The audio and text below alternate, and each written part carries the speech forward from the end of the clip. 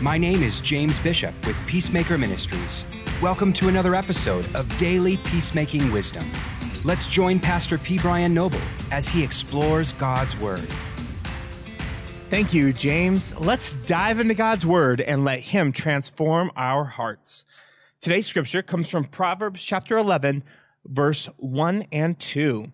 It says, "A false balance is an abomination to the Lord, but a just weight is His delight.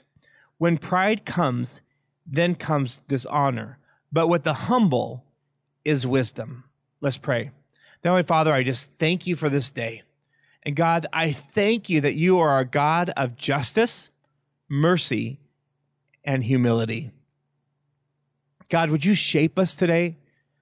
Would you mold us today that we could be more like your Son, Jesus Christ? Teach us what it means to walk in your power and in your strength. In Jesus' name I pray. Amen.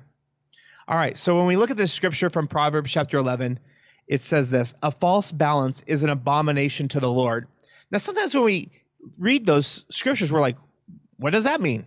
Well, God cares about justice. And here's how I know in my relationships. Oftentimes, I will not extend the same grace to others as I extend to myself. It can go one of two ways. First, maybe I give them more grace and I extend less grace to myself. Or it could be that I give more grace to myself and extend less grace to them. See, we go through life and God wants a balanced scale. Grace is not based upon you. It is based upon Jesus Christ, God's Son.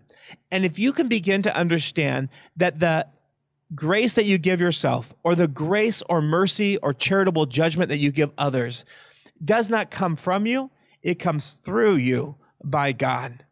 I know that when I'm in a heated conversation or a conflict, I can sometimes go to self-justification and want to somehow pull myself together and say, I'm right. And yet God wants to do something. He wants me to have balanced scales where I look at this issue or maybe difference with His eyes. Then it says this: "When pride comes, then comes dishonor." Are you in a situation where dishonor has taken off? That is a key sign that pride might be around the corner. Then it says, "But," contrasting statement, "with the humble is wisdom." You have an opportunity to be extremely humble today. And in that humility, in that laying down of yourself, you're going to find a ton of wisdom. I know it's not difficult when your spouse has done the same thing over and over and over, or you feel frustrated because that coworker or that boss has just pushed your button for the last time. However, I want to remind you, you are humble because Jesus Christ is humble within you.